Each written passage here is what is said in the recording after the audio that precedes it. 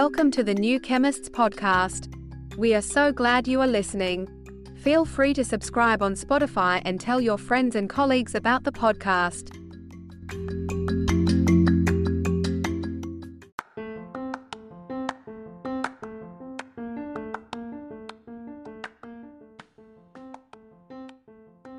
Welcome to the New Chemist podcast.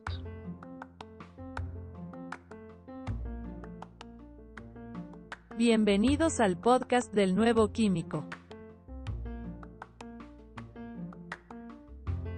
Καλώς ήρθατε στο podcast του New Chemist. Welkom bij de podcast van The New Chemist.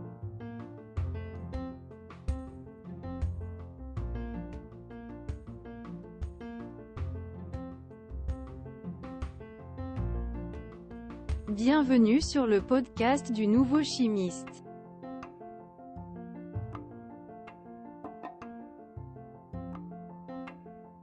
Bem-vindo ao podcast do novo químico.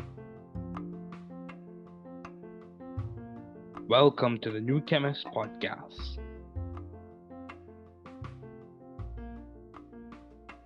Work hard. Be value-driven. You can do it. You can grow and learn it. You can be the difference you and your community needs. Don't give up. We are here, rooting and cheering for you. Don't give up.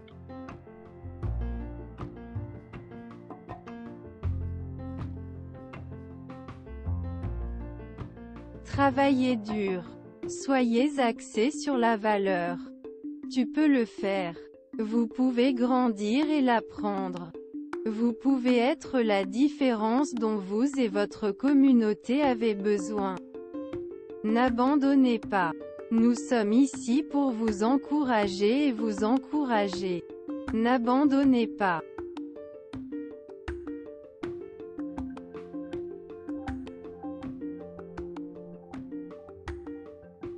Trabalhar duro. Seja orientado por valores. Você consegue. Você pode crescer e aprender. Você pode ser a diferença que você e sua comunidade precisam. Não desista. Estamos aqui torcendo e torcendo por você. Não desista.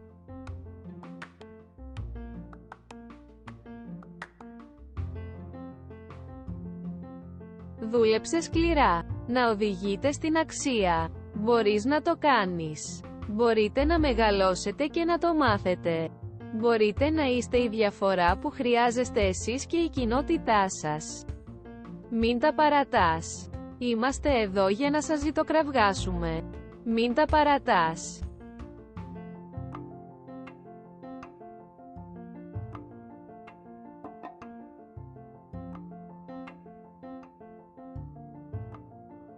Trabaja duro. Sea impulsado por el valor. Puedes hacerlo. Puedes crecer y aprenderlo. Usted puede ser la diferencia que usted y su comunidad necesitan. No te rindas, estamos aquí animándote y animándote. No te rindas.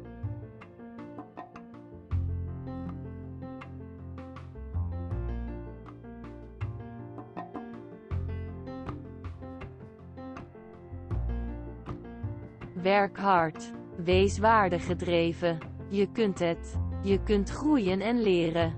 U kunt het verschil zijn dat u en uw gemeenschap nodig hebben. Geef niet op. We zijn hier om voor je te roten en te juichen.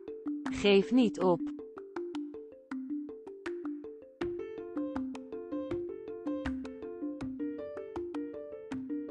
Work hard. Be value-driven. You can do it. You can grow and learn it. You can be the difference you and your community needs. Don't give up. We are here rooting and cheering for you. Don't give up.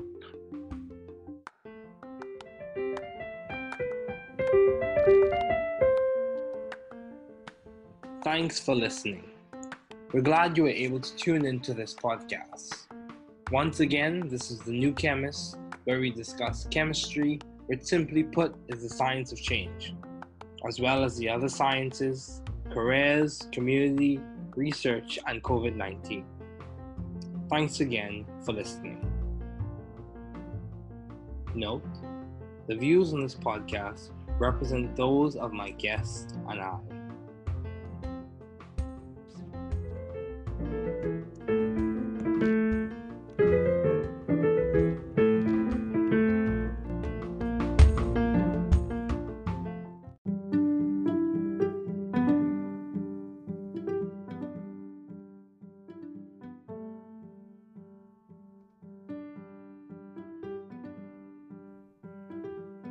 You are very important, especially to us here at the New Chemist podcasting group.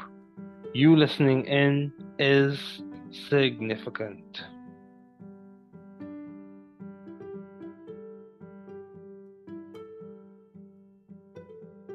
Vous êtes très important, surtout pour nous ici au New Chemist Podcasting Group. Votre écoute est significative.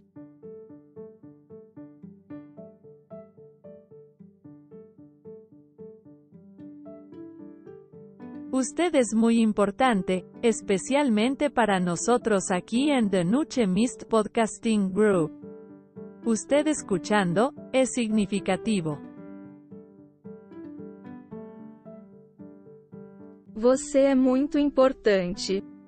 Especialmente para nós do The New Chemist Podcasting Group. Você ouvindo, é significativo.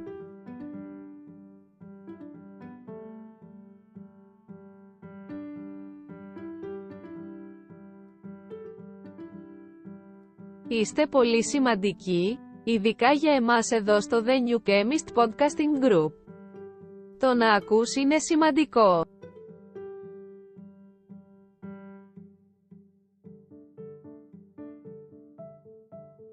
Sie sind sehr wichtig, besonders für uns hier bei The New Chemist Podcasting Group. Es ist wichtig, dass du zuhörst.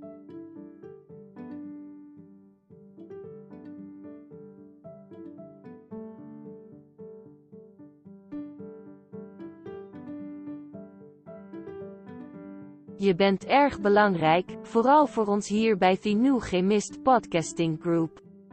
Dat je meeluistert, is veelbetekenend. You are very important, especially to us here at the New Chemist podcasting group. You listening in is significant.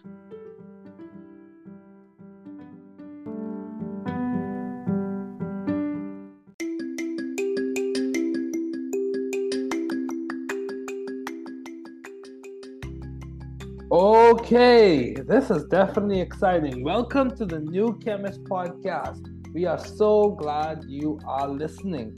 Feel free to download this podcast on Google Podcasts, Apple Podcasts, Spotify, Odyssey, and a variety of other platforms. Here on the New Chemist, we discuss chemistry, which simply put is the science of change, as well as the other sciences, careers, community research, successful student stories, and much more. My co-host for today is Dr. Mike Zott, otherwise known to me as Mike. It's so good to have Mike on the podcast. Thanks for joining. Yeah, thanks for having me, David. Yeah, man. Yeah, dude.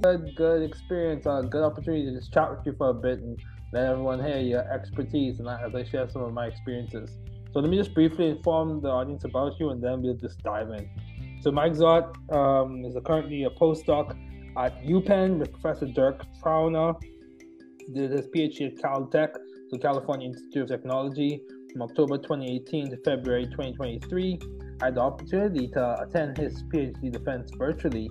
Definitely was a treat. He did his PhD in inorganic chemistry with Professor Jonas Peters. He graduated from Georgia Tech, that's where I met him.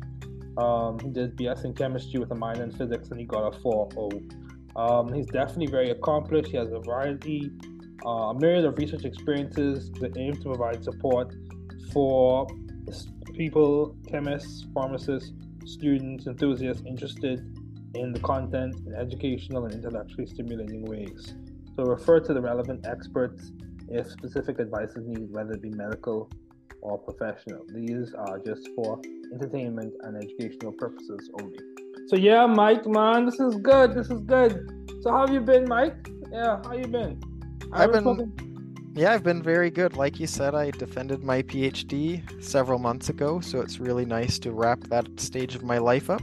It was a really fun period of life, but it was also very challenging in ways that you really never expect what the difficulty will be in your PhD. For some people, the difficulty is doing the research. For some people, maybe it's their interaction in a total, or not my PhD, my postdoc, in a totally new area of research, which has been really fulfilling because I went from doing inorganic chemistry, where it's really focused on metals, and in particular metals in the context of sustainable chemistry. And now I've switched over to a field where I'm learning a lot about organic chemistry and the synthesis of complex natural products, as well as continuing in the chemistry, like methodology, that sort of chemistry in the context of sustainable transformations using oxygen as a terminal oxidant and some more interesting iron catalyzed chemistry similar to my PhD work. So there's some similar chemistry I'm doing, and then also some chemistry that's just totally new to me that's been really fascinating to learn about. Oh wow, this is very interesting. So what caused the switch? So part of the switch was that I started doing some methodology in my PhD in the realm of organic chemistry. That was a bit different from the, sustainability focused chemistry I was doing for the bulk of my PhD. The chemistry I'm referring to there is converting ammonia into dinitrogen using iron catalysts. And the goal of that research was to study how we fuel in a fuel cell, just like, for example, hydrogen. If you've ever heard of like a hydrogen fuel cell or a hydrogen powered car, something like that. It's, the exact same concept. So that's what I was working on. But then I started doing this project that involved copper catalysts and photochemistry. And there the idea was trying to make ways to make complex molecules in maybe an easier way, but at a very fundamental level. And what I wanted to learn in my postdoc is how I could take these fundamental skills that I was working on in my PhD and apply them to the, challenges that are, maybe larger, where I'm pulling in methodology that many other people across the world and across time have developed in order to make these complex molecules that have really interesting biological properties, as well as just really beautiful, intricate chemical structures. Okay, so like what? Complex molecules like what? Like natural products. So I won't say like the molecule I'm working on. No, you don't have to. Yeah. But what it looks like is it's kind of steroidal in nature. Okay. Aspects that look like the carbon skeleton of a steroid. Okay. And then there's some other aspects that are quite different. So, wonderful, man. Wonderful. So I guess you nod to the Eshin Moses, the Woodwards, the Coreys. You nod to them as you do your work. Yes, exactly. That same class of people. In fact, my building, right when I would get out of the elevator each day, there's a poster of E.J. Corey. Oh, wow. So I'd get out and I'd see a picture of him with his Schlenk line back in probably the 70s. Oh, wow. Experiments. So that was always an interesting sight as I stepped out of the elevator. Yeah, I had the opportunity to work with one of his postdoctoral students who was a professor at IU at the time. So he was two of the professors at IU Chem were actually postdocs with E.J. Corey. It's so interesting how the chemistry world, it's big but it's small at the same time. But yeah, dude, so I guess you're kind of curious to know why I made my switch. Are you curious to know as to Yes, why? I'm extremely curious about how you switched from your chemistry background where I met you. I met you at Georgia Tech and you're very excited about chemistry, but you've always been excited about medicine and applying it. And that's kind of similar to how I switched in my postdoc. I went from, fundamental chemistry to trying to do chemistry in an applied way. And I imagine that's kind of similar how you're taking your chemistry background and applying it in pharmacology. So let's hear about that. Okay, good. Well, you almost took the words out of my mouth because you're always the same bright person that I met you when I met you. But yeah, given that I want to apply it, I want to not just teach it and do research on it. I want to have the opportunity to apply it and help more people. And I see myself being able to do that best through the use of a PharmD. So yes, I have an MS in chemistry, but at the same time, I wanted to apply it not just in the academic and research setting, so in the intellectual arena, but also I want to apply it in a place or in a space where I could see the impact in a shorter time interval. So like with pharmacology knowledge, whether it being understanding how the drug affects the body, so pharmacodynamics, or understanding how the body is impacted by the drug, so pharmacokinetics, so absorption, distribution, metabolism, excretion, those types of things.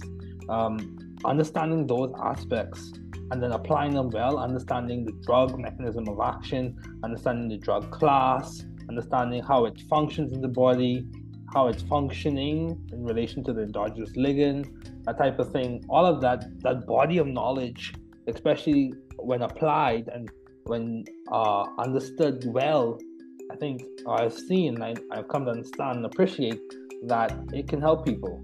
And so that adds a lot of value, and also it's fulfilling to me, even as I'm learning about it, because it's not, in a way, I wouldn't say it's a homologous transition, like it didn't really come from the same origin, but I would say it's, in a way, it's like orthogonal, but it's very similar, analogous, if you will, because at the same time I'm applying all of the information that I've learned, all of the experiences I've gained is being applied basically every time I step into the classroom.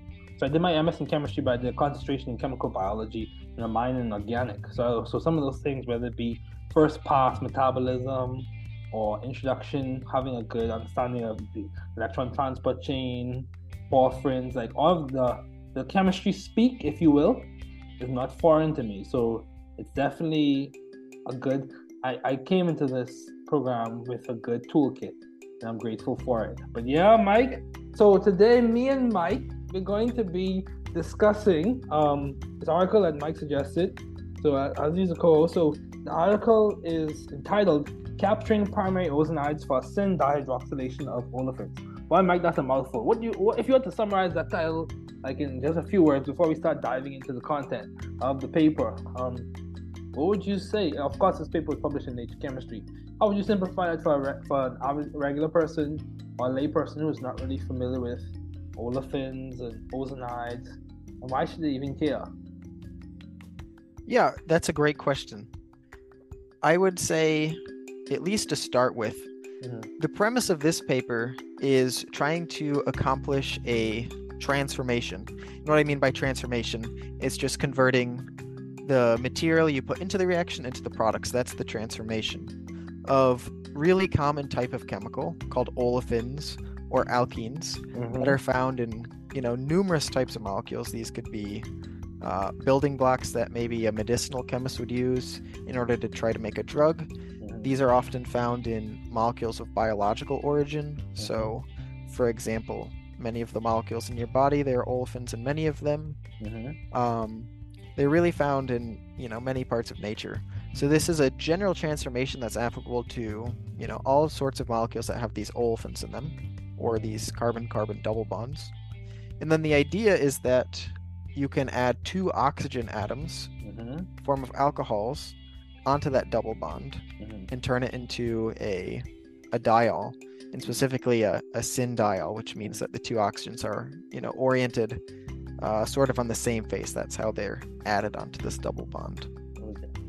And the reason this is important is because these Syn-Diols occur in a number of different olefins, as Mike spoke about, the double bonds using ozone. Traditional ozonolysis reactions result in the cleavage of the olefin double bond. The article explores a novel approach where ozone is used as a constructive reagent rather than a deconstructive one, aiming to create new chemical reactivity and increase molecular complexity. The authors focus primarily on POZs, so primary ozonides, as preparative synthetic intermediates for green and safe olefin Syn-Dihydroxylation. So that's where we have to make, I would say, a really important point, which is the main premise of this paper. So yes, they're doing this transformation where they're going from an olefin to a diol, which is not a new transformation. So the molecules they're making certainly are important. But what's really remarkable about this study in particular is that they're taking a transformation that people have known about for a really long time, ozonolysis. And usually what happens is it breaks the molecule in half. Not necessarily in half, but it cuts it right in the middle of that olefin, that carbon-carbon double bond. But what's really unique and groundbreaking about this particular study is that they're able to stop that process from happening. They're able to interrupt it and retain that carbon-carbon bond, which in this case is kind of valuable, and do a dihydroxylation as opposed to cleaving that double bond all the way into, for example, ketones and aldehydes. Yeah. carboxylic acid, some sort of carbonyl compound. So they interrupt this process, and that's really, I think, quite groundbreaking because they're doing it without the presence of any, harmful metals.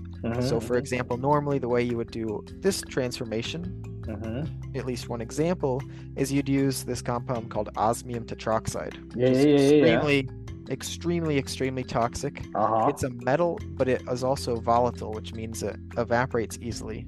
So it's very hard to handle in many cases unless you use specially prepared forms of it. And if you're exposed to it, I believe it can even cause issues such as blindness. Wow.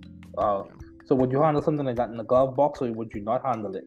Glove box. This is something you would want to use in a fume hood, definitely.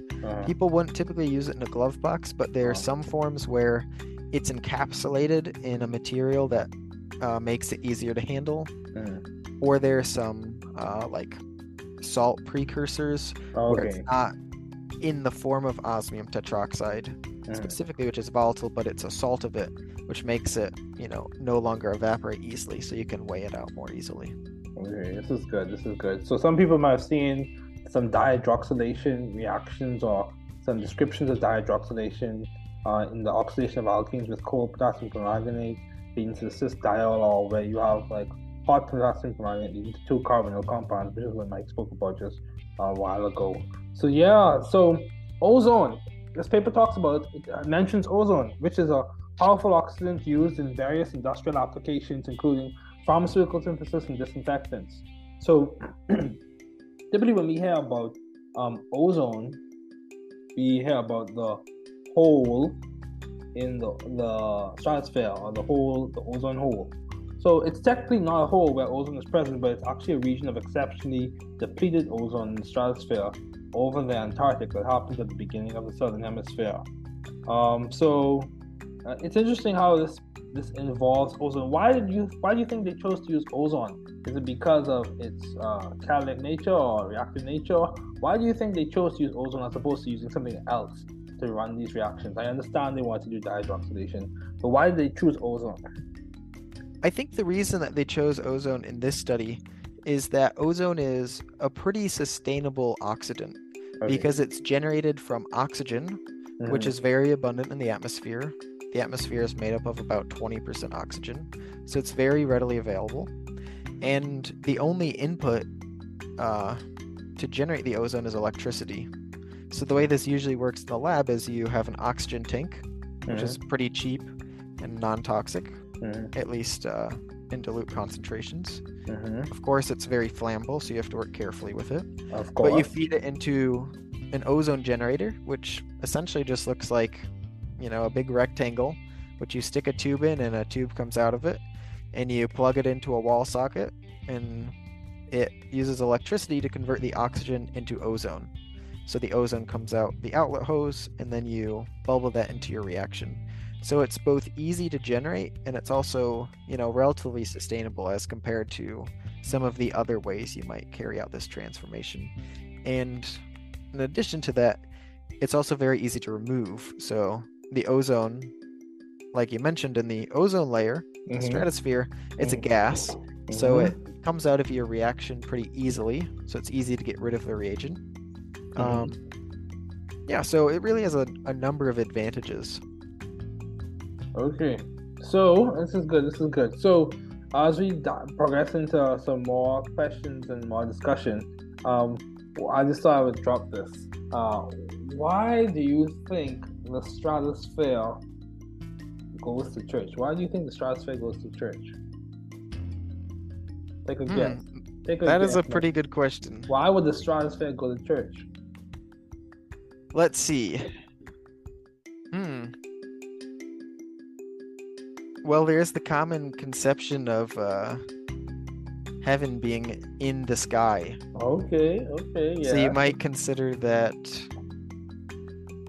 given its proximity being very high up in the sky, it might want to be, I don't know, maybe something like that. No, dude, it's because it's holy. Oh my goodness. Yeah, dude, it's because it has a hole, so it's holy. But anyway, moving forward, how would you describe your graduate school experiences in relation to this paper? So would you have been able to do this type of work in your lab? Would you have had the time to do something like this? A project that involved working on some type of transformation that's not necessarily novel, but has a degree of expertise? Or would you say you worked on stuff like this in terms of its value and its contribution to the scientific community? How would you... I would say this is definitely very different from the precise research I carried out, but it is in line with many of my interests in chemistry. So one of my major interests in chemistry, two of them are sustainable chemistry, as well as the generation of methods that are really empowering to researchers in, the synthesis of complex molecules. I'm really interested in both of those areas of chemistry. And I would say that this paper really, if you looked at a Venn diagram of those two interests I just said, it's smack in the middle. Smack in the middle, yeah, it's a really powerful method, and it's also, pretty straightforward conditions that many people have access to in, their own laboratories, and it's moving in the direction of, pretty interesting sustainable chemistry applications. So while it's totally unrelated to the precise reactions I myself was carrying out, it's certainly aligned with my interests, and I think it's really an amazing paper because it just takes a reaction that you learn in your undergraduate chemistry, kind of flips it on its head in a new way that you maybe wouldn't have thought of. And it's when you get into the details, the chemical details of how they accomplished it, it's a really interesting philosophical approach to the problem, the way they solve this challenge. So what do you mean by that? It's an interesting philosophical approach. What do you mean by that? So, for example, I don't want to delve too much into the weeds in terms of the chemistry, but what they do is they perform the reaction at a really low temperature with the olefin, and they do that to stabilize the primary ozonide. So this is the first stage of the reaction where ozone's added to the olefin, and you have a 5-membered intermediate, the 3 atoms of the ozone and the 2 atoms of the olefin. Yep. And then they kick out one of the oxygens of ozone using a strong nucleophile, in this case isopropyl magnesium bromide, a Grignard reagent. Grignard. And that allows them to produce the resultant diol product. And it's really, I'd be interested in figuring out how they chose this isopropyl Grignard nucleophile, because it's a really reactive nucleophile. It's sensitive to water. It's sensitive, to a lot of conditions. And it was just really an interesting choice of reagent for this transformation that I wouldn't say many people would have just thought of out of the box. Like, oh, I'm going to use this reagent to kick out one of the oxygen atoms of a primary ozonide. It's just a really creative solution to the problem. Yeah, do you think a Gilman reagent or gamma cuprate would have worked? What do you think? That's a good question. I'm not sure. Okay, I would guess not. Okay. Because I think here they maybe want a harder nucleophile than a Gilman type reagent. Okay. But I'm not really sure. It's just the first report of this chemistry, so I'm sure they're gonna follow up on this and with more scope. Yeah, many more mechanistic details and things of that nature. Wow, get a better feeling for how it works. But this is good. So switching gears as we start to progress in this conversation a little bit more. What worked well for you in graduate school? What would you say? What strategies, because you obviously were successful, you finished. That's definitely a mark of success. What would you say complemented well for you doing well? Complemented well to you while you're in graduate school? Would it be your time management, your scheduling? Definitely not time management. That's something I keep working on as I get older in my life. Yeah, same. Getting better with the calendar, with the scheduling. Yeah, me too. Definitely being married helps with that because I have more motivation to spend my time in lab wisely. Okay, that's fair. But I would say really the one most important point in my opinion is this echoes a famous article written by this chemist Carolyn Bertozzi, who won the Nobel Prize relatively recently. Oh yeah, for orthogonal reactions, right? Yeah, it's called, the way she calls it is being a closer. And essentially what that means is making sure that you finalize the research projects you're working on. Because it's a lot of fun to try out a bunch of different reactions, start new things. It's a lot more fun in the beginning when you don't have to really dive really deep into all the details. But I'd say the most important thing for myself was being very focused on finishing what I started and making sure I did the experiments to turn my initial hypothesis and initial successful research hit into a completed paper. So doing some of the boring experiments like the characterization data or some of the mechanistic experiments that aren't necessarily fun to do, but they're very important in terms of, making sure your work is academically rigorous, which I would say is one of the most important things as a scientist, being very rigorous with all of the experiments you're doing. I completely agree. So as we zoom in and zoom out, so mechanistic details, were you doing them computationally, or did you figure them out through the use of NMR and mass spec, or did you use those primarily for your characterization? Just list a few of the tools that you use before we zoom out to a general picture of this. One of the reasons I wanted to work with my PhD advisor, Jonas Peters, is that I really valued the academic rigor of the work that comes out of his lab. So when we analyze a problem, we use pretty much every tool at our disposal. Okay. Which fortunately at Caltech we had a lot of tools at our disposal. So one technique a lot of people did is EPR, electron paramagnetic resonance. I didn't get to do that too much, although I did do it in one of my papers. We had a Mossbauer spectrometer in our own group, which I used in a lot of my work. It's a specific type of spectroscopy that works really well for iron-containing compounds, which was my specialty. NMR, mass spectrometry, UV vis, electrochemistry, really a lot of different types of techniques. Okay, that's good, man. That's good. So from a general standpoint, you said so time management is something you're still working on, but your ability to finish what you start. I think that's a very important practice.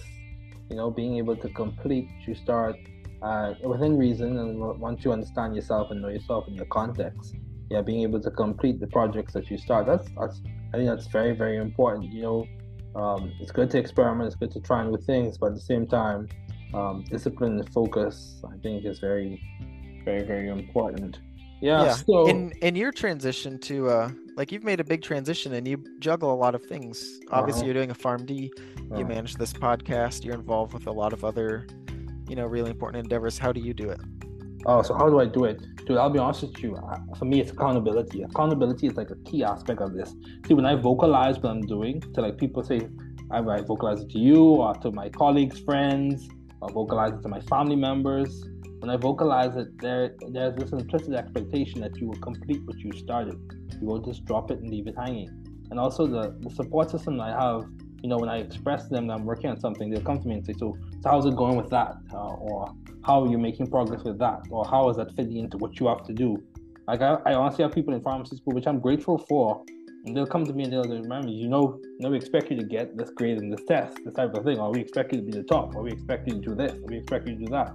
And it's not really focusing so much on people's expectations, but having a network of accountability, that is what really helps me to manage all these things, as well as, I do a lot of scheduling. I use Google Calendar and I use a hard copy calendar. And one thing I do, and I'm doing this more in pharmacy school, is I take the text and convert it to an MP3 and listen to it as I'm on the bus or on the train or some walking. So I'm listening to my notes as I'm going along. So I try to use my time wisely and extract the value from it. But yeah, Mike, this is really, really good. This is really, really good. So my question to you is, what advice do you have for future graduate students as we start to wrap up? What advice do you have for future graduate students or people who are currently in graduate school? What advice would you give them as you now serve as your postdoc? So I'm not sure what your future plans are, but you're in a postdoc at UPenn. From our conversations, you seem to be doing fine. What advice would you give to someone who's recently starting, who just started the chemistry PhD program? Yeah, definitely echoes the theme you just talked about, accountability. And I think as a beginning grad student, and I'll say in a research environment, what you want to do is you want to find a really good mentor. I think it's extremely important for a first-year graduate student, at least if it's possible, to work with an older graduate student who's involved with them.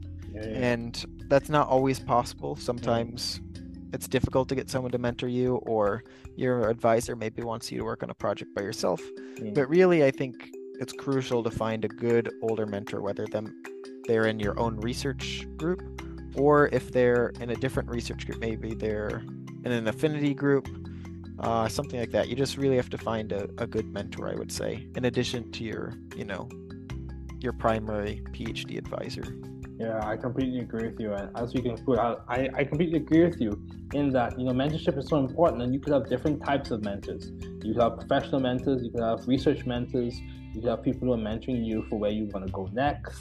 So mentors that are complementing to your network.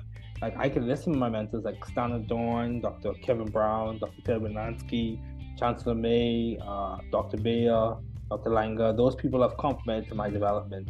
And, I'm really appreciative for it. So yeah, dude, I completely agree. It's good to find a mentor. And this is the thing you have to remember. The mentor might not come to you. Sometimes you have to go to them or find a time that's convenient for them, or you have to read about their work or reach out to them or send the email. What's the worst that could happen? You send an email inquiring about the work that they're doing, wanting to hear more, or have a conversation, or reach out to people who are interested in, or find that. I've realized that when it comes to academics, or like scientists, it's good when you can read about their work if you have time and find out, so you can ask like salient questions that show that you've done your homework and you are complementing with or you are inquiring with a good bit of background research. So you don't have to like write a thesis on it, but just be aware of the big themes that they have worked on and have discussed.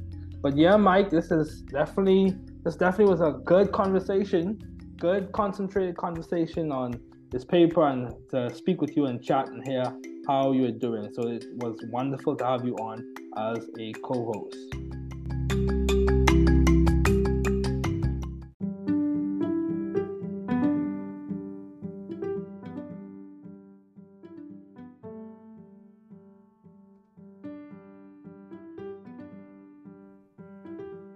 You are very important, especially to us here at the New Chemist podcasting group. You listening in is significant.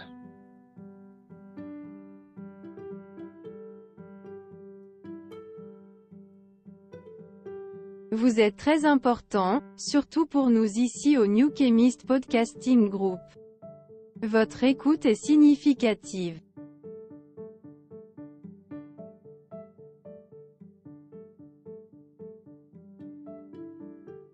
Usted es muy importante, especialmente para nosotros aquí en The New Chemist Podcasting Group. Usted escuchando, es significativo. Você é muito importante. Especialmente para nós do The New Chemist Podcasting Group. Você ouvindo, é significativo.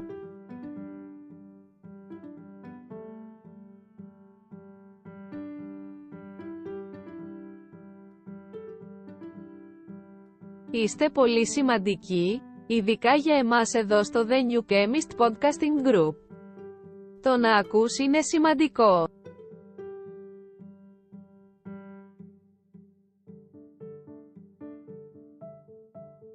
Sie sind sehr wichtig, besonders für uns hier bei The New Chemist Podcasting Group.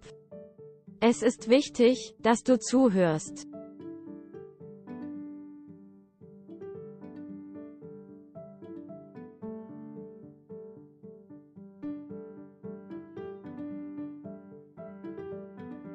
Je bent erg belangrijk, vooral voor ons hier bij The New Chemist Podcasting Group. Dat je meeluistert, is veelbetekenend. You are very important, especially to us here at the New Chemist Podcasting Group. You listening in is significant.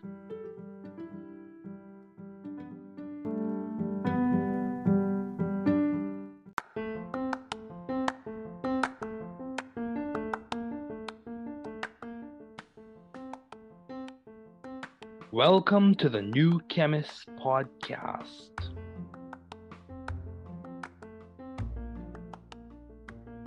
Bienvenidos al podcast del nuevo químico. Καλώς ήρθατε στο podcast του New Chemist. Welkom bij de podcast van The New Chemist.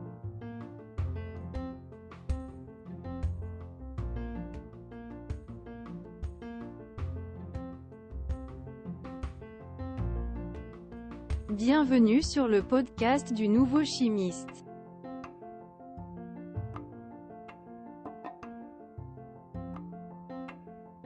Bem-vindo ao podcast do novo químico.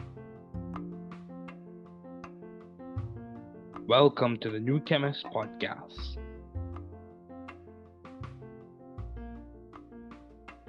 Work hard. Be value driven. You can do it. You can grow and learn it. You can be the difference you and your community needs. Don't give up. We are here, rooting and cheering for you. Don't give up.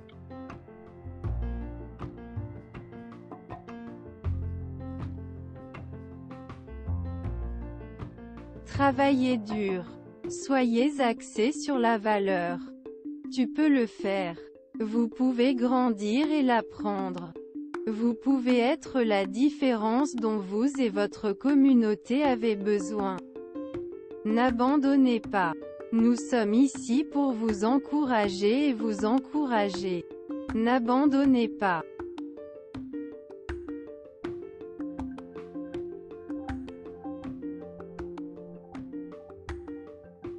Trabalhar duro. Seja orientado por valores. Você consegue. Você pode crescer e aprender. Você pode ser a diferença que você e sua comunidade precisam. Não desista. Estamos aqui torcendo e torcendo por você.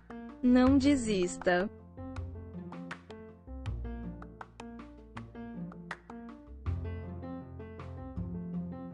Δούλεψε σκληρά. Να οδηγείτε στην αξία. Μπορείς να το κάνεις. Μπορείτε να μεγαλώσετε και να το μάθετε.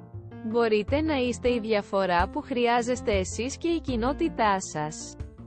Μην τα παρατάς. Είμαστε εδώ για να σας ζητοκραυγάσουμε. Μην τα παρατάς.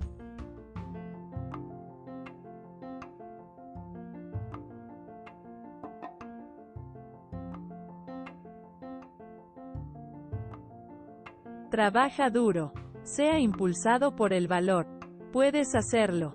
Puedes crecer y aprenderlo. Usted puede ser la diferencia que usted y su comunidad necesitan. No te rindas, estamos aquí animándote y animándote. No te rindas.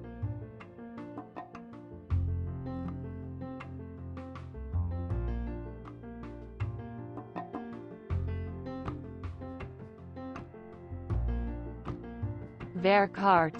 Wees waardegedreven. Je kunt het. Je kunt groeien en leren. U kunt het verschil zijn dat u en uw gemeenschap nodig hebben. Geef niet op. We zijn hier om voor je te roten en te juichen. Geef niet op.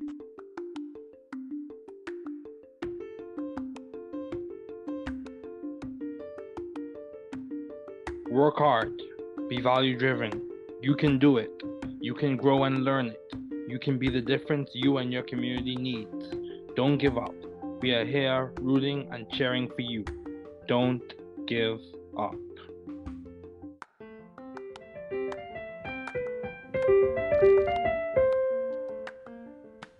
Thanks for listening. We're glad you were able to tune into this podcast. Once again, this is the New Chemist, where we discuss chemistry, which simply put is the science of change, as well as the other sciences, careers, community, research, and COVID-19. Thanks again for listening. Note, the views on this podcast represent those of my guest and I.